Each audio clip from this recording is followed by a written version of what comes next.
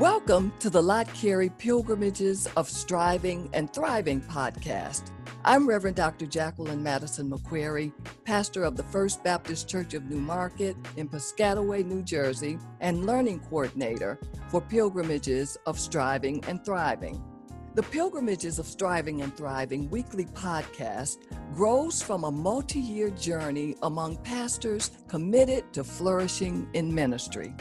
This is a project of the Lot Carey Foreign Mission Society and is made possible through the generous support from the Lilly Endowment. Learn more about Lot Carey and how it helps churches to extend the Christian witness throughout the world at lotcarey.org. That's LOTTCAREY.org. Join us for weekly conversations with pastoral thought leaders who share wisdom from the Black church for the whole church. Let's join Reverend Dr. David Emmanuel Goatley, Associate Dean for Vocational Formation and Christian Witness at Duke Divinity School, and the Project Director for Lot Carey's Pilgrimages of Striving and Thriving.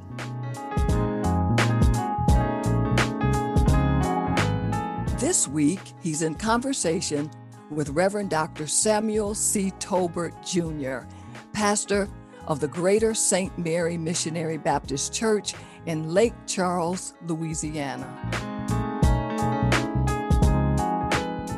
It's a joy to visit with Dr. Samuel C. Tolbert, Jr., the pastor of the Greater St. Mary Missionary Baptist Church in Lake Charles, Louisiana, and the president of the National Baptist Convention of America. Thank you, Dr. Tolbert, for spending some time in conversation with us today about flourishing in ministry. Thank you, Dr. Goatley, for having me. I'm honored to have been invited.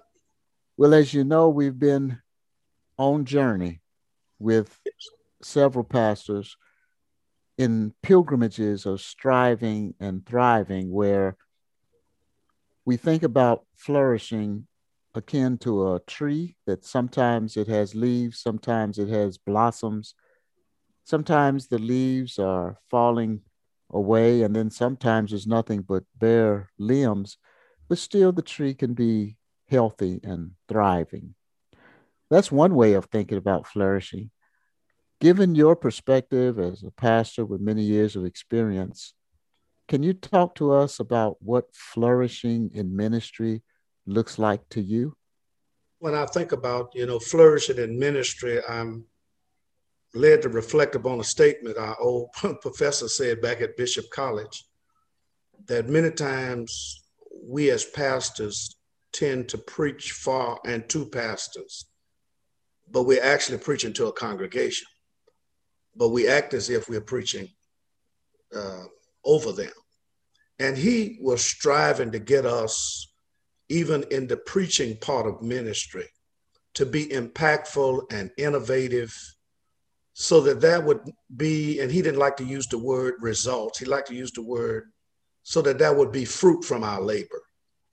And I think as we think about ministry, the church, that we ought to set some goals and some timelines, and then evaluate to determine if there are fruit that are being produced from that. And of course, in the case of ministry, that fruit would be the growth, the spiritual growth and development of individuals, that we would see ministry being targeted more to an individual than just to a group. And it would have us more singularly focused. So I would think when we talk about flourishing in ministry, is being impactful to individuals in a way that there is some measurable fruit that can be gleaned from an observation of persons who've been on the journey for any period of time in ministry. That's helpful. And we've been exploring, testing, handling something that we call a formula for flourishing. Mm-hmm. And this formula holds that if a pastor's leadership capacity plus service text yields ministry content, that there's a higher probability for flourishing. So and it's not necessarily linear, but they're related, the capacity, context, and content, and they're mutually informing of each other. The idea is that you can't just drag and drop ministry that you see somebody else doing somewhere else, because of what all is involved with capacity and context that leads to that content. Can you talk to us a little bit about how your context of service, you're in Lake Charles, Louisiana, and although you're involved in things around the country and around the world, you're situated in Lake Charles. Can you talk to us about how your context of service informs your content of ministry? Yes, I would think that when I think about my context, of course, I'm pastoring the church that I grew up in. So I'm very familiar with the families and who they're connected to. Like I might see a child and not know that child's name, but I know what family they come from. And I've noticed over the 37 years of pastoring my home church that it's been strange how families have not only physical features, but in many cases, their social and spiritual features are similar. I've had to pastor the grandparents, and now I'm pastoring the grandchildren. And because I knew the grandparent, I don't want to say it makes it easier, but I'm better equipped to deal with some of the grandchildren today, because the social and spiritual and even the economic features of families tend to trend in similar ways. And that provides for me a context for me to launch daily ministry. It informs my preaching, the teaching, the way I shepherd the sheep, because the context in which I'm operating in Southwest Louisiana, near the Gulf Coast, very prone to hurricanes every year, having to evacuate. For example, I think about with families and our efforts to minister to them during evacuation periods. I'm better equipped because of my familiarity with the context of the way families operate, on what families I got to pay a little more special attention to, even during evacuation periods, to be able to minister to them. Because I remember what their grandparents were like, and they are similar. You mentioned about the geographic context of where you serve, and you mentioned about the hurricanes every year. Can you talk to us a little more about what are some of the features of pastoring in the part of the country where you serve? I think some of the features of pastoring in the part of the country where I serve would direct me to reflect upon many times the literacy rate in my area. I'm in the state of Louisiana, of course, and when it comes to literacy and education and reading, we have some great challenges. When we are ranked among the 50 states, we're usually near the bottom. And we must understand that that affects the way you can do ministry, because education, in my opinion, is directly tied to economics many times. And so the people who need the most assistance are the people who cannot provide the most resources. So I have to be innovative and resourceful. And you talk about trust God, and really trust God to provide the resources so that we could do ministry to people who really need it, who can't always, for example, for Christmas, if I give them a gift, they may not be able to give me one back. It's kind of just an illustration. And the church has to recognize that as we do ministry in our church, much of what we have to do, we have to try to focus it in the community around us, because of where we're located, the public housing developments that are near us, the single parent homes, the percentage of those, and I don't have the exact statistics, but I could probably write them for the people because I've grown up in the community and I know. But the single parent homes, the children who are unsupervised, many times when they first get out of school in the afternoon, some of them I know them because I'm up and down the streets, driving to and from. And, I still have, I guess you could call the luxury of stopping and saying to little Johnny, you should be home by now because school has been out for 30 minutes. Okay, Pastor, and take off running. And I don't get cursed out. I don't know if that same thing would work as well in New York or California. But I do still have some of that that I can reminisce upon when I was growing up in a single parent home, how the elders in the community could stop and talk to us. Now it's different, but we still enjoy some of that. And to me, that adds to our capacity to do ministry. So it sounds like that even in a setting where there may not be some of the educational and economic resources that some other geographic areas may enjoy, it sounds like you and the congregation have managed to learn how to minister even when you don't have all of the resources that somebody else has. Am I hearing you right? That's correct. And then also, I remember when I first became pastor, there was one person in my church with a college degree, and it wasn't me. But when the church extended the call to me, I was in college, a 6-hour drive away in Dallas, Texas.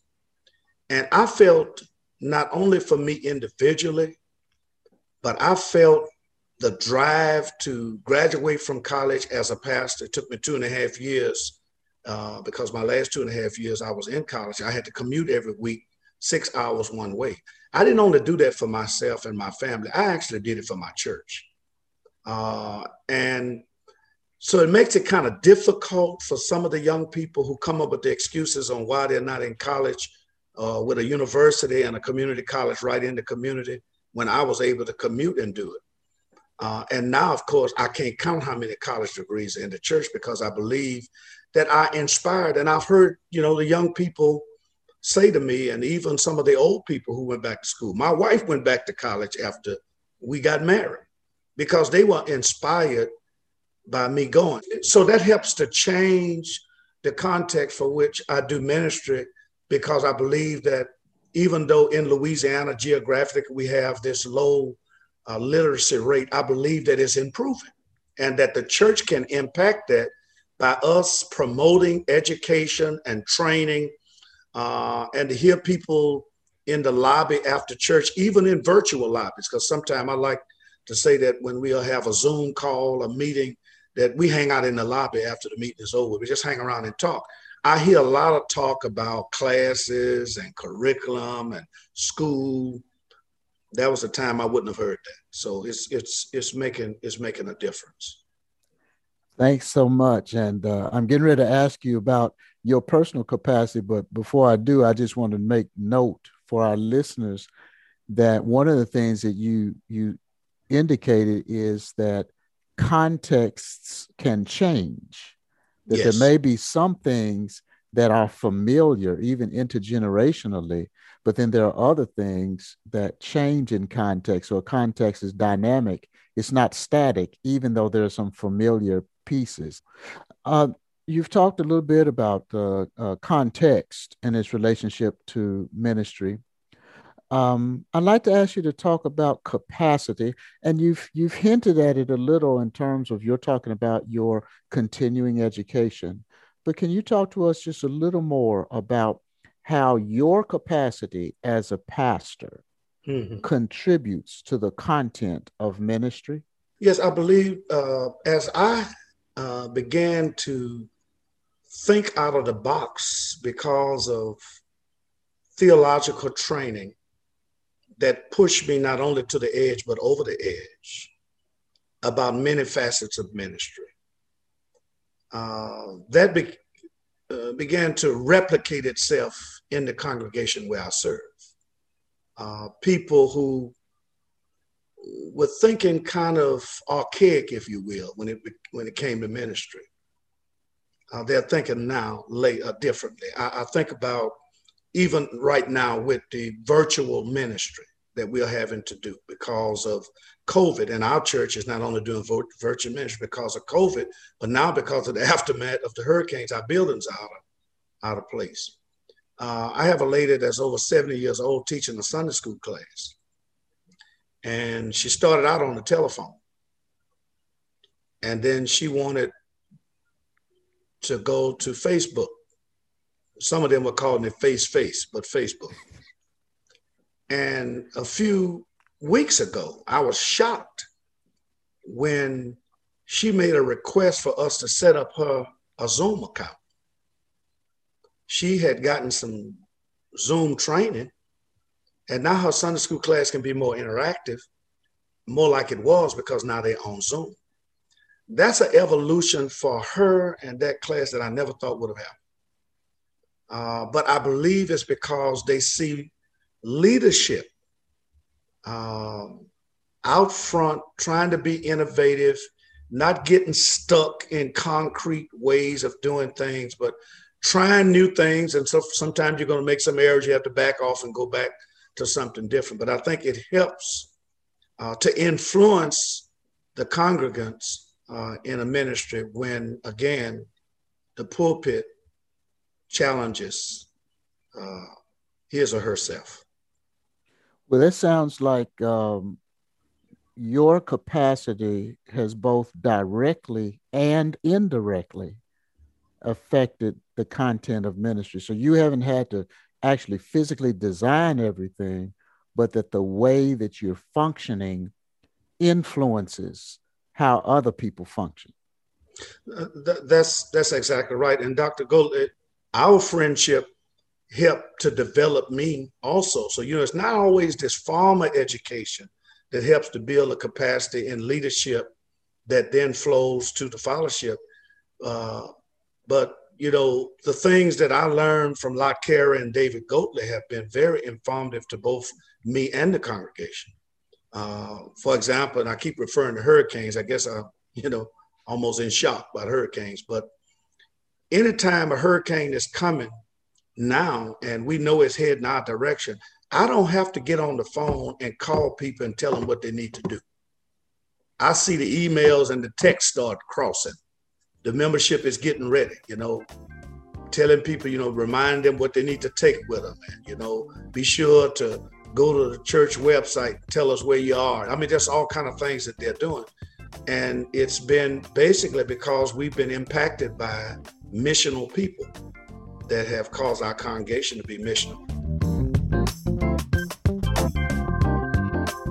A word to our listeners. Lott Carey's Pilgrimages of Striving and Thriving podcast is funded by the Lilly Endowment through its Thriving in Ministry initiative.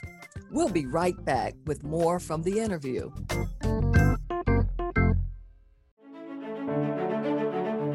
Since 1897, the Lott Carey Global Christian Missional Community has helped churches to extend the Christian witness around the world. We collaborate with indigenously led communities to bear good and faithful witness to Christ Jesus through ministries of evangelism, compassion, empowerment, and advocacy in Africa, Asia, the Caribbean, Europe, North America, Oceania, and South America.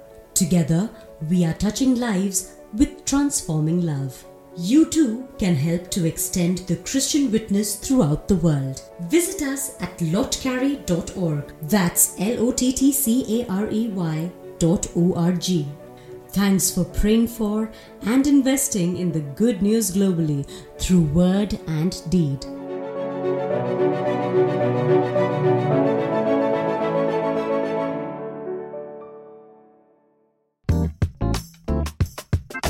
Welcome back to the Lott Carey podcast, Pilgrimages of Striving and Thriving. I'm Reverend Dr. Jacqueline Madison McQuarrie, the Learning Coordinator of Lott Carey's Thriving in Ministry program. Each week in this podcast, my colleague, Reverend Dr. David Emmanuel Goatley, interviews a prominent Black pastoral leader to gain insight for flourishing in ministry. Now back to more of his interview with Reverend Dr. Samuel C. Tolbert Jr., pastor of the Greater St. Mary Missionary Baptist Church in Lake Charles, Louisiana. You've been at Greater St. Mary for almost 4 decades, and you've been active in, political dynamics. You've been elected official there in your city and county. You serve on boards. You serve as a governor of your state system of education. You a national denominational leader. You a Pan-Baptist leader. You're engaged globally, and somebody's looking and saying, "Wow, I wish I could do all that Dr. Tolbert does." Like, you just kind of started doing that from day one. So to help people get a little more insight on the way, the evolution of ministry, can you tell us about an area of leadership where you had to grow or develop? I think the biggest area that I've had to grow and develop as it relates to leadership has been in developing partnerships with people who do not theologically think like me. And part of that, of course, is attributed to my ties to David Goatley and Lott Carey, but there were some resources available to help people that were in the hands of people who I was not in agreement with theologically, but the need was greater than me to satisfy my theological concerns. And so that was one of the biggest things, is stretching myself, becoming ecumenical, and even within my own Baptist denomination, there are several strands of Baptists. We probably got a strand of Baptists for every Baptist. I mean, but just being able to manage and negotiate that in a way that would make ministry flourish and be impactful. That's been one of the biggest challenges I've had as a leader. But I thank God that I've been able to a certain degree to manage it. And I'm better off now than I was before I started dealing with it. Can you tell us something that brings you great joy as a pastor? I was preaching a sermon this past Sunday on Matthew 4:18 through 19, and I decided to talk about Jesus' mentoring model, the way he mentored people. It was a lifestyle for him. Mentoring was a lifestyle. It wasn't something, you get in a little room once a week and this is what you do. But it was his lifestyle. And he found people where they were and dealt with them from where they were. And then he spent time with them. And the reason I bring that up, because I don't like to try to re-preach my sermons, but I've had a young man that grew up in our church. And for the last 5 years, he's gone through a complete spiritual transformation. This young man has been in jail on almost every charge but killing somebody. Nobody would leave their keys or their purses around in the church when he was there. If he came to church, you see ladies grabbing their purses, pulling them. I mean, their purses could be 2 inches away. They'd pull them right up against them. And I had him to come on yesterday and sit with me for the sermon time, because I sat and did it yesterday. And I turned to him and asked him, how impactful has this ministry been to you over the last 5 years? Because he was a living testament of what Jesus was striving to do in Matthew 4:18 through 19. And I was trying to say to the congregation, I need more of you all to help me find these difficult fellows like this fellow. And now he has keys to the churches, codes to the church. It took me some time ago one of the ladies in the church who I know is very protective of her belongings, she gave him her car keys to tell him to go get something out of her car in her glove box. I couldn't believe it. But I think that's been one of the joys of my ministry, to see somebody come full circle. They were in and out of the church. They were staying in trouble. And he was able to speak Sunday himself about what the church's ministry has done to him, and that my pastor saw in me some things and started working with me. And I'm just so glad. He said, if I wouldn't be in this church right now, I would either be in jail or dead. And he's under 40. And that's what he said. So I think, that's the freshest thing I can think about.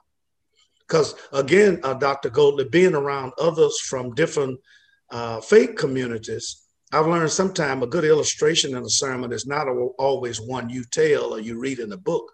Sometimes you can get a person to come in and do a testimony like he did. And it was that was more powerful than what I was saying. We as preachers, we don't like that to be the case, but it was more powerful than what I was saying, to let him talk. And it really touched my wife and his grandmother and others, because they called and I came home. My wife said, y'all should have told me y'all was going to do this so I could prepare myself. That boy had me in tears at the house. And down south, we believe in shouting at the church. So they were shouting at their homes yesterday. And the pastor didn't make them shout. It was the testimony of that young man. That's one of the greatest joys in my life, not only in his life, but in the lives of many others. And one of the things that I'm hearing in your talking about that example of something that brings you joy is that was not instantaneous.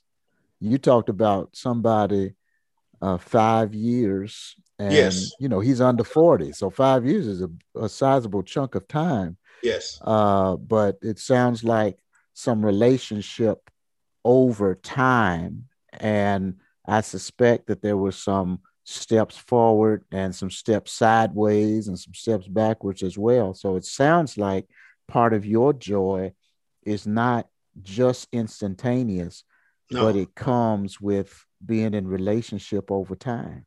I've got him out of jail about 4 times in 5 years. And you get them out once and they go back, you get them out again, and you start thinking this is not working. But the Lord would allow me to see the progress. And he's really heading in a good direction now. And what I thought about was about 8 o'clock yesterday, I called him to ask him, would he do it? I think he wasn't going to do it because he doesn't get up and talk at church, because he's one of the tech guys that help with our virtual church. That brought him to another level, because the last year he's got to work with me and my daughter and others. And it's the millennials that's helping us to do the virtual. And when I called him at 8 o'clock, and I waited till 8 to give him time to wake up, because we do not start until 9:30. He was already at the building trying to line things up with the green screen. He said it was in the wrong place.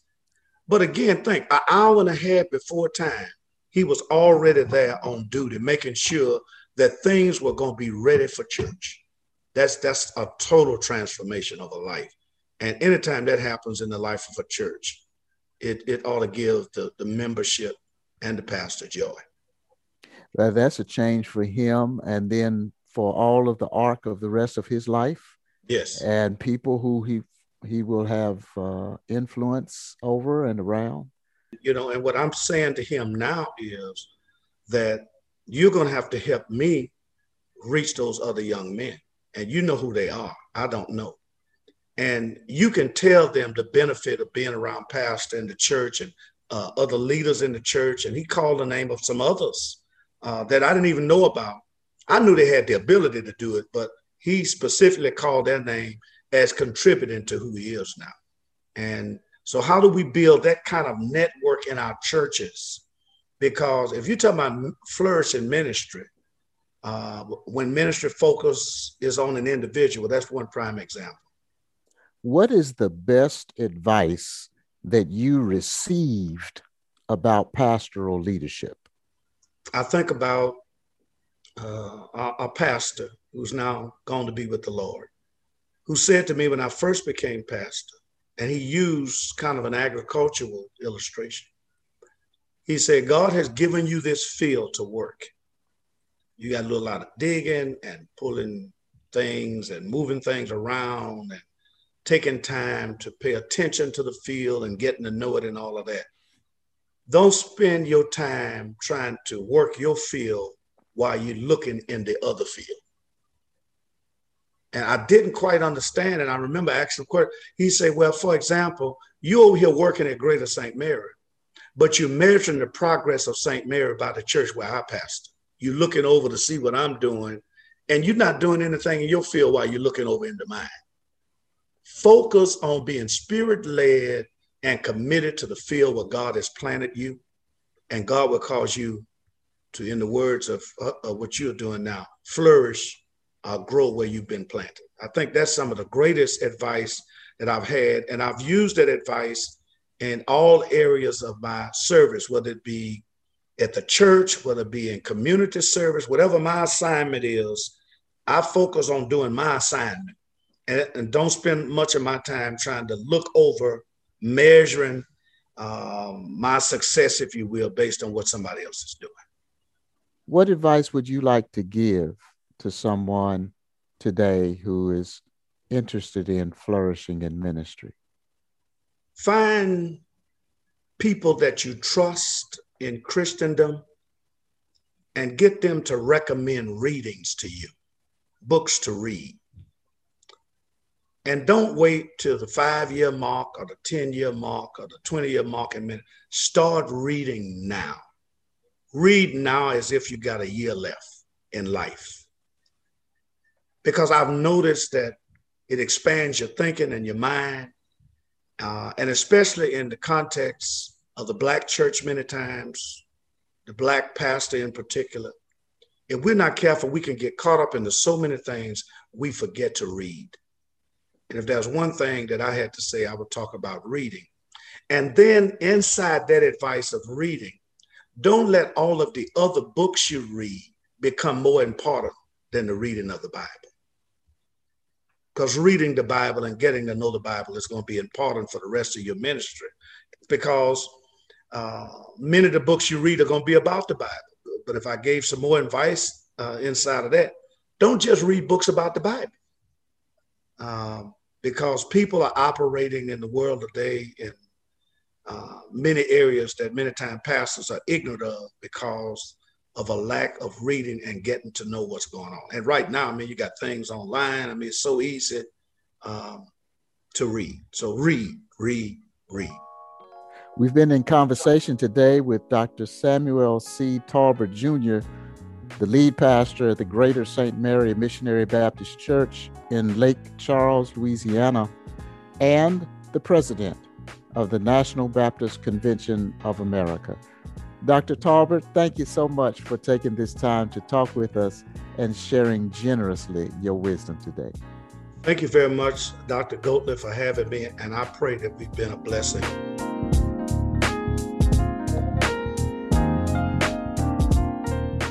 Thank you for joining us today for Pilgrimages of Striving and Thriving, a weekly podcast from Lot Carey as we listen in on conversations with prominent pastoral thought leaders. Join us next week for a conversation with a new guest and fresh insights. Wisdom from the Black Church for the whole church. I'm Reverend Dr. Jacqueline Madison McQuarrie.